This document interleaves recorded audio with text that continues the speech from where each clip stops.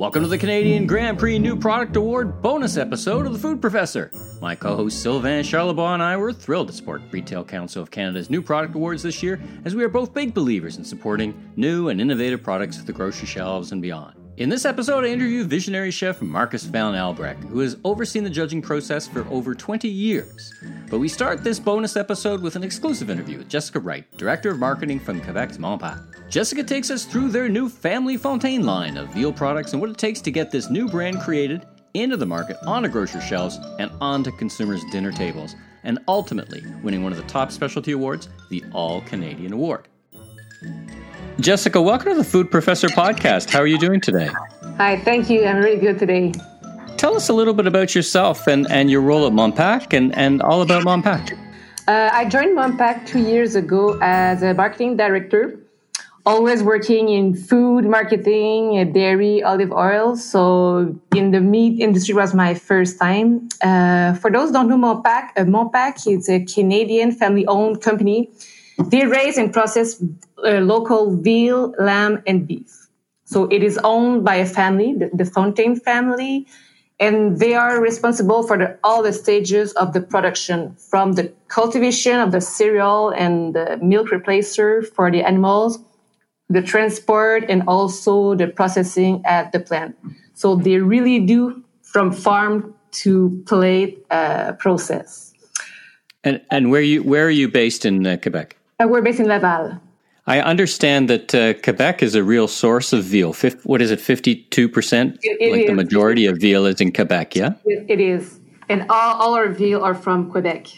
Well, you were a big winner at the Retail Council of Canada's Canadian Grand Prix New Products Awards. And I wanted to talk about the evolution of the Fontaine family brand, which was new, and the color purple, which seems to dominate. I mean, it's such a different color. It's so interesting. I read that it helped sales increase, but tell us about how that all came about, because that's before we get to the product itself, I'm curious about that. Yeah, for sure. So I was specifically hired to create and launch that Fontaine family brand, especially for veal as a first step, because when I arrived at Montpak, they were selling meat, but it was a white label, so they had no branding, no name, no advertising. Mm-hmm. Was really there to create that family, Fontaine family brand. So the brand was launched in last September. We start from scratch. So we had to find the name, we had to develop a logo, find the packaging and all the label. The first thing we did was to really brainstorm about the name, because you know how important a name is for a brand. Mm-hmm. At that challenge that we wanted to have a name that would resonate both in French and English. So we wanted a name that was easy to pronounce and understand among Anglophones, but also Francophones. So we put a lot of time for the name. We want also a name that would carry the values of the brand, of the family behind, so that show authenticity, quality, credibility. So we came out with Fontaine family. It might seem obvious for all the reasons that I just mentioned, but I had to put a lot of energy to convince the family to put their name of the brand, because as a low-profile family, they did think about having their own name. So this is why I tested the name Fontaine family with another one, but Fontaine family scored above expectation and in both markets. So this is why we went on with Fontaine family. And the second important aspect of the brand was, of course, the color of the packaging. Once again, there was a lot of reflection behind the decision. The first thing I wanted to achieve with the packaging was to have something that would stand out of shelves. Because it's really a small category within the meat category. There are well-established big players in the meat protein category, and I didn't have an astronomical advertising budget. So I really want the packaging to play a central role in the launch. So this is why when we began, I didn't want any black, white, red, or gold color, which are often associated with the meat category. I want a color that would have an impact and also appeal to younger consumers. So we explored a lot of color. But the second aspect I really want to make sure is that the meat look good and fresh in the packaging. Sure. For example, a color can be good, like, for example, green. It looks natural, clean, but when you put veal in a green packaging, the meat tends to reveal kind of gray tints. So it's not very appetizing. So even if some colors look really good for packaging, I want to make sure that the meat and the color fits together. So we did a lot of in-house tests with different color.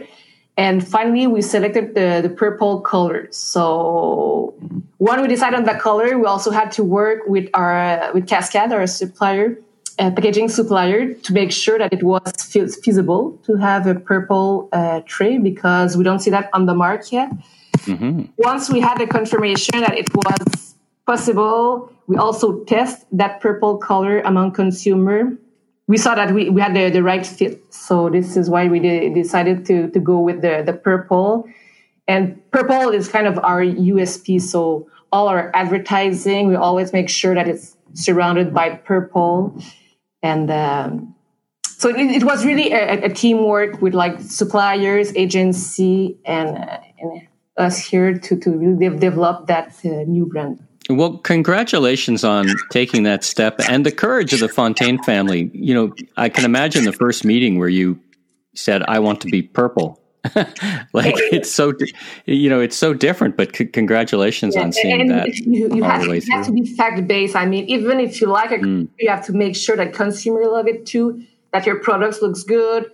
That there's no other color on the market, or that the color is associated with something you don't want to be associated with. Now, you were the winner, congratulations, of the All-Canadian and in the meat and the frozen categories for specifically the veal nuggets. Tell me about that product. Where did the inspiration come from? What was the journey of developing the product? And then where can I find it? Where can listeners find it?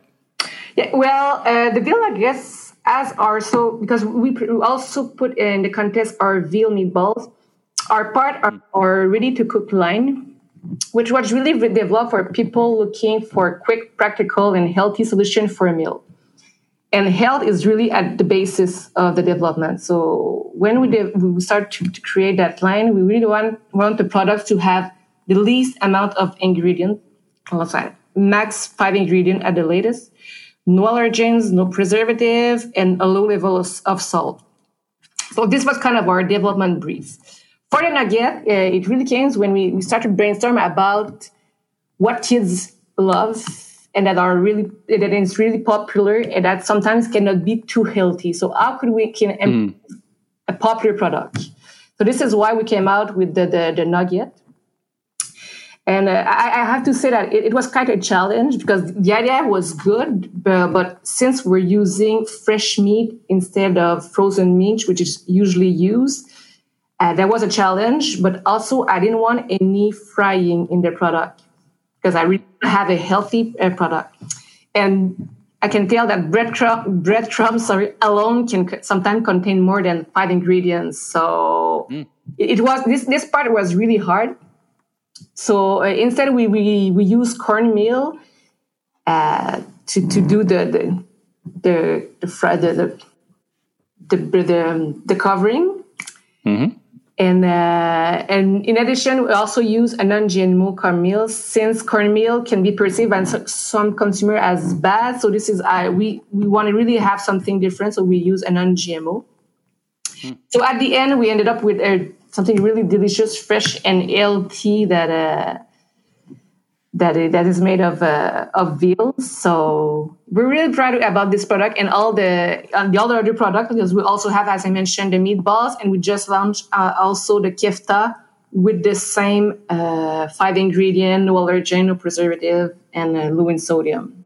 So from start to finish, how long does a process like that take? So from when you sit around and decide that here's a new product that we'd like to have and we think we know what it is, to when it's on the shelves, how long did that take for you? We're talking about almost a year with all the tests, about also finding the right ingredient, and also limiting the number of ingredients, it is a real challenge. It is because you want to have good taste, you want to have good appearance. All of this takes longer and sometimes add more ingredients. Well, you clearly hit the mark because you're a big award winner. Tell us where listeners can find your product if they want to buy it in Canada. Actually, the whole range of Fontaine family product, which include also, yes, they're ready to cook, but we also have like cuts, meat cuts, are available in all major banners in Quebec and Ontario, like Costco, Metro, Loblaws, IGA, Longo's, only to name a few. And we also have lamb under Fontaine family. Oh, fantastic. Well, listen, Jessica, it's thank you for sharing the story with you. Congratulations again. It's a wonderful packaging. It's a wonderful, well thought out product and brand and packaging. So congratulations. And once again, thank you for joining me on the Food Professor podcast. Thank you very much. Hi, it's Kent Allen, principal of the Research Trust and co-founder at the Global E-Commerce Leaders Forum. Very excited to announce the latest extension of the Global E-Commerce Leaders Forum events, the Global E-Commerce Tech Talks podcast. In partnership with Jim Okamura, Scott Silverman, and host Michael LeBlanc, we'll be debuting and discussing custom proprietary research designed specifically for global e-commerce retailers. We'll be talking to e-commerce industry leaders around the world to help us sharpen our saw blades when it comes to doing business across borders. Check out the 1-minute trailer episode available now on Apple and Spotify, plus all the major podcast platforms, with episodes debuting every 2 weeks. Marcus, welcome to the Food Professor podcast. How are you doing today? I'm doing great. Thank you very kindly, Michael. Well, it's great to hear your voice. You and I have known each other and have seen each other work together for many years. But for the listeners who may not know of you, tell us a little bit about yourself and your role with the Canadian Grand Prix New Product Awards. I'm a chef back here in the west coast of Canada. I've been in the food industry for 32 years, working my way up from corporate chef to president of the Chefs Association to national president, and working with individuals both in the cooking and the education component of food. Working with the Canadian Grand Prix, it started about 21 years ago. I was given a call by the people from the Grand Prix at that time looking for someone that had a background in food and would help them out. And I said I would give it a year's try, and now 21 or 22 years later, I'm still there. Well, that's a long, long run of seeing a lot of different product innovation. Now, tell me about the trends you've observed this time around. I mean, you get that front row seat during the judging. You get to see the people, see the products that come in. Anything that struck you this year, particularly about what has changed over time? And then is there any one thing you could put your thumb on in terms of defining characteristics about what's the difference between a finalist and the winner? Like what in your mind, as you both observed and participated, stood out again, both in any trends and then if you could, put your thumb on a winning different characteristic of those that made the finish line? Wow, that's going to be a complicated answer.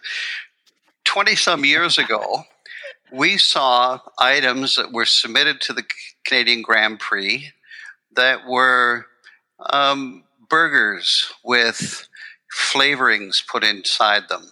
And organic was a very small quantity of products. We would sample up to 60 products a day.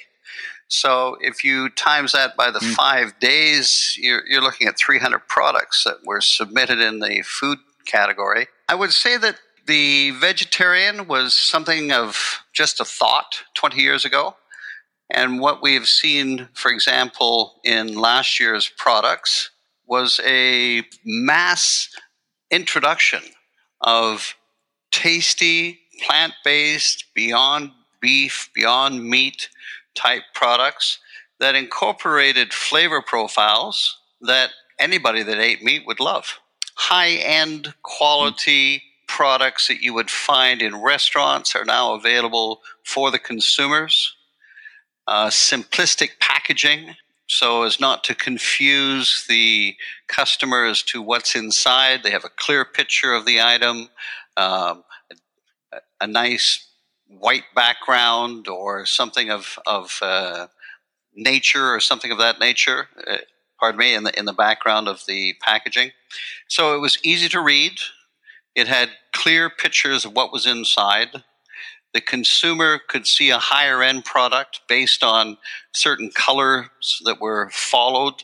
For example, a higher end product might be in a dark purple or box trim or black box or gold trim, so that when you purchased the product, you were able to make the distinction between some of the lesser quality products. Price point. Manufacturers have worked over the years to maintain a good value to price point ratio so that consumers weren't feeling that they were paying more for something of a fancier quality. Nutrition has been a big factor over the years, and we've seen the ingredient list come down to a few basic ingredients that people understand. So they feel that they're more nutritionally inclined and safer for them to eat.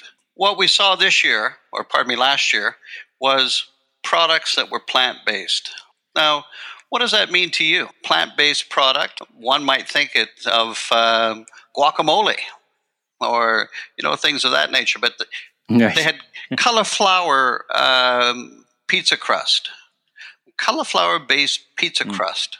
Now, that's very imaginative. And not only that, it tasted good. The quality of the ingredients, the quality of the cheese. Products, for example, that you could buy of ahi tuna, tataki, that was put in a vacuum bag. You took it to your home, you thawed it out, and you instantly had restaurant food.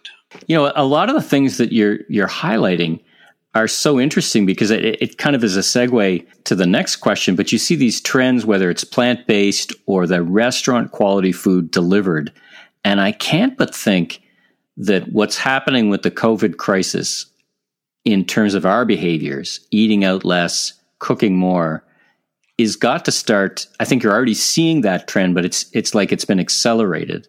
And it feels like, and I'd love to get your opinion on this, that as you think about what's going to happen for the 2021 awards, which is products introduced in 2020, that the folks introducing these products are thinking about what is different now in the way that people eat. I mean, one big difference you and I were talking about off mic is, of course, less people eating at restaurants and they're eating different things.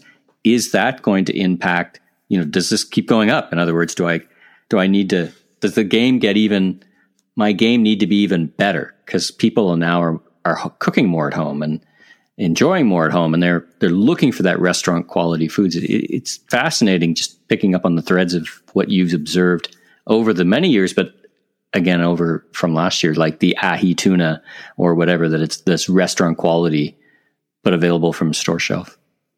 Well, it's interesting to look back over the years of the products. And I think that I noticed the quality of food available to the consumer increased when the price of housing increased.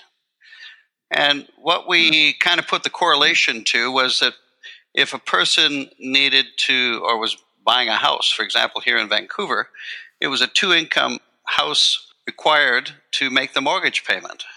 So when they like to go out to restaurants, but you work until 6, 7 o'clock at night or whatever, you don't feel like going home and unwinding and going out to a restaurant. So you stop and grab some of these wonderful things that you can take home and cook. And we actually saw, the start of skip the dishes and things of that nature several years back. But we really didn't put a name onto it because the products in the grocery stores were improving their quality. They were kits that you could take home. For example, one of the items that we had was stir-fried protein at this time, but it also had vegetables, protein, and sauce. But they were in individual little components of the packaging so that you could take them home and put them all together and cook it and have a great dish. So someone was thinking of the packaging. We also had a packaged item from Lethbridge, Alberta, of all places, and it was a shelf-stable food product in a box. And it came with a bag that had a piece of zinc. And you put water into the bag with the zinc. And the upper chamber of the bag is where you put your food, your shelf-stable food product. And it would have a chemical reaction with the water and the zinc. And it would put heat up and heat your item. Well, that was at the Canadian Grand Prix. That item went to the Army and is used today. We saw some real trend-setting things that became mainstream. Food that we have today to take home is consumers are demanding a better quality and a better lifestyle, and also focusing on more of the farm to fork, where the ingredients are local, they're packaged, they're taken home, and made into meals. It's surprising how the current pandemic that we have, we saw more and more people, of course, being forced to stay at home. But there was a shortage of yeast, for example, because everybody was making bread at home. Mm-hmm. And getting some of these good quality items at the grocery stores, making bread, having wine. Liquor sales went through the roof. Yeah. Home delivery became a big thing. So do you think that home delivery of grocery stores, food and items, is going to be on the increase? And we've already seen that. We see that all of the major players are having home delivery, free home delivery, and you can buy top quality items, have it delivered at home, and never go to a grocery store. And who wants to stand in a lineup 6 feet apart from each other for a half an hour to get into a store to buy food?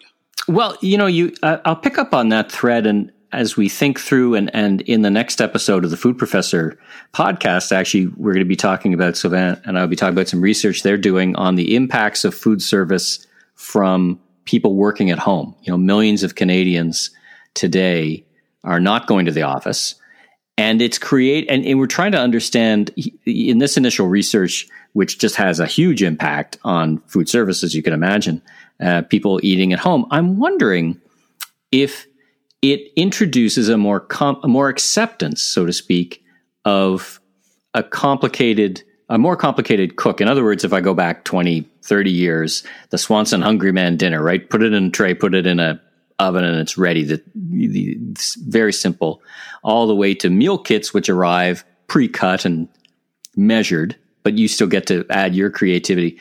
Do you think there's room in the consumer household, given what's happened in the past 6 months and what will happen over the next 6 months, more people eating at home, to accept more complicated meal prep? Do you think the pendulum has swung over that way because of all this?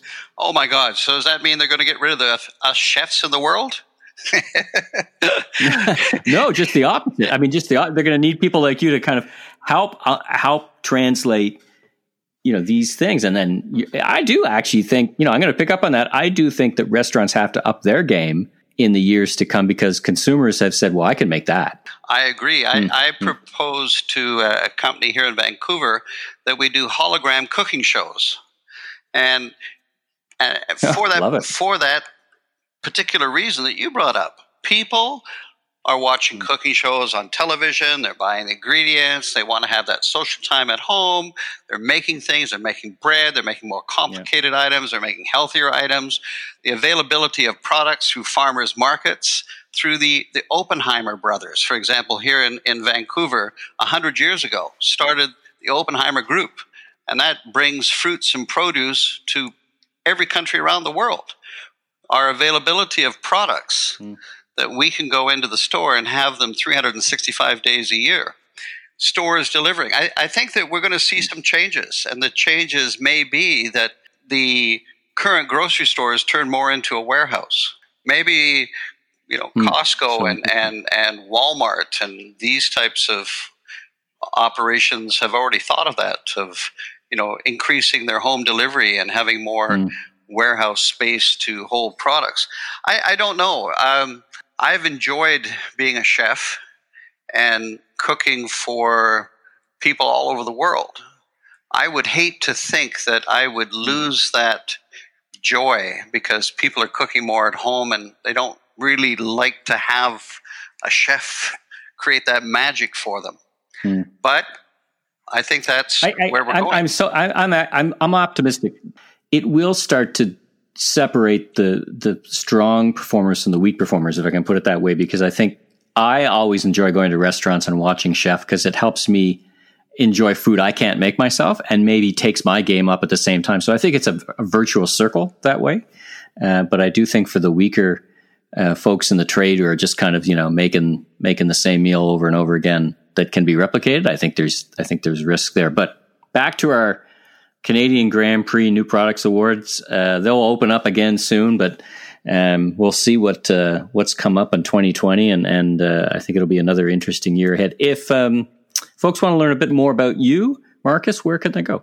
www.mavafoods.com, or they can Google my name. Fortunately or unfortunately, with Google, when you have anything that you do out there in the community, you have no privacy. So there's lots of different articles and television shows and things that I've put together and have been featured on. And you can get to know about food, also where things are going, in my estimation. It'll be interesting to see how our future might be traveling to outer space and what we're going to eat out there. So one last question. I'm sorry to interrupt you here, but what type of food Go ahead. do you think we're going to eat in outer space? We have a space colony, and we need to make food. So what are we going to eat? I think insects for protein. I don't know. I just can't get over readily available, easily putting an insect in my mouth. But I think we need to take water up because we need water, right? We need water to survive. And unless they can make it in outer space, we're going to have to haul it up there. So we're going to have a vegetarian climate up there. We're going to grow plants to create oxygen. Yeah. And we're going to eat the plants. And I think vegetarian cuisine and healthier lifestyles are going to be stronger in the times to come, both here on Earth and perhaps in outer space.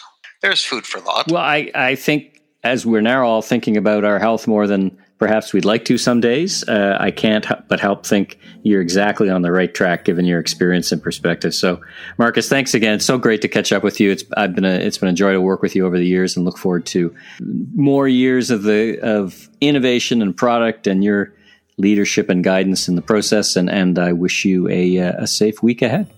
Thank you very much, Michael, and to all of my friends across Canada, and especially you people down in the eastern part. We wish you well and stay safe. Well, thanks to Jessica and Marcus for being on this episode of the Food Professor Podcast. If you like what you heard, you can subscribe on Apple, iTunes, Spotify, or your favorite podcast platform. Please rate and review, and be sure to recommend to a friend or colleague in the grocery, food service, or restaurant industry. I'm Michael LeBlanc, producer and host of the Voice of Retail podcast and a bunch of other stuff, and stay tuned for our next episode when my partner Sylvain Charlebois returns. Stay safe, everyone.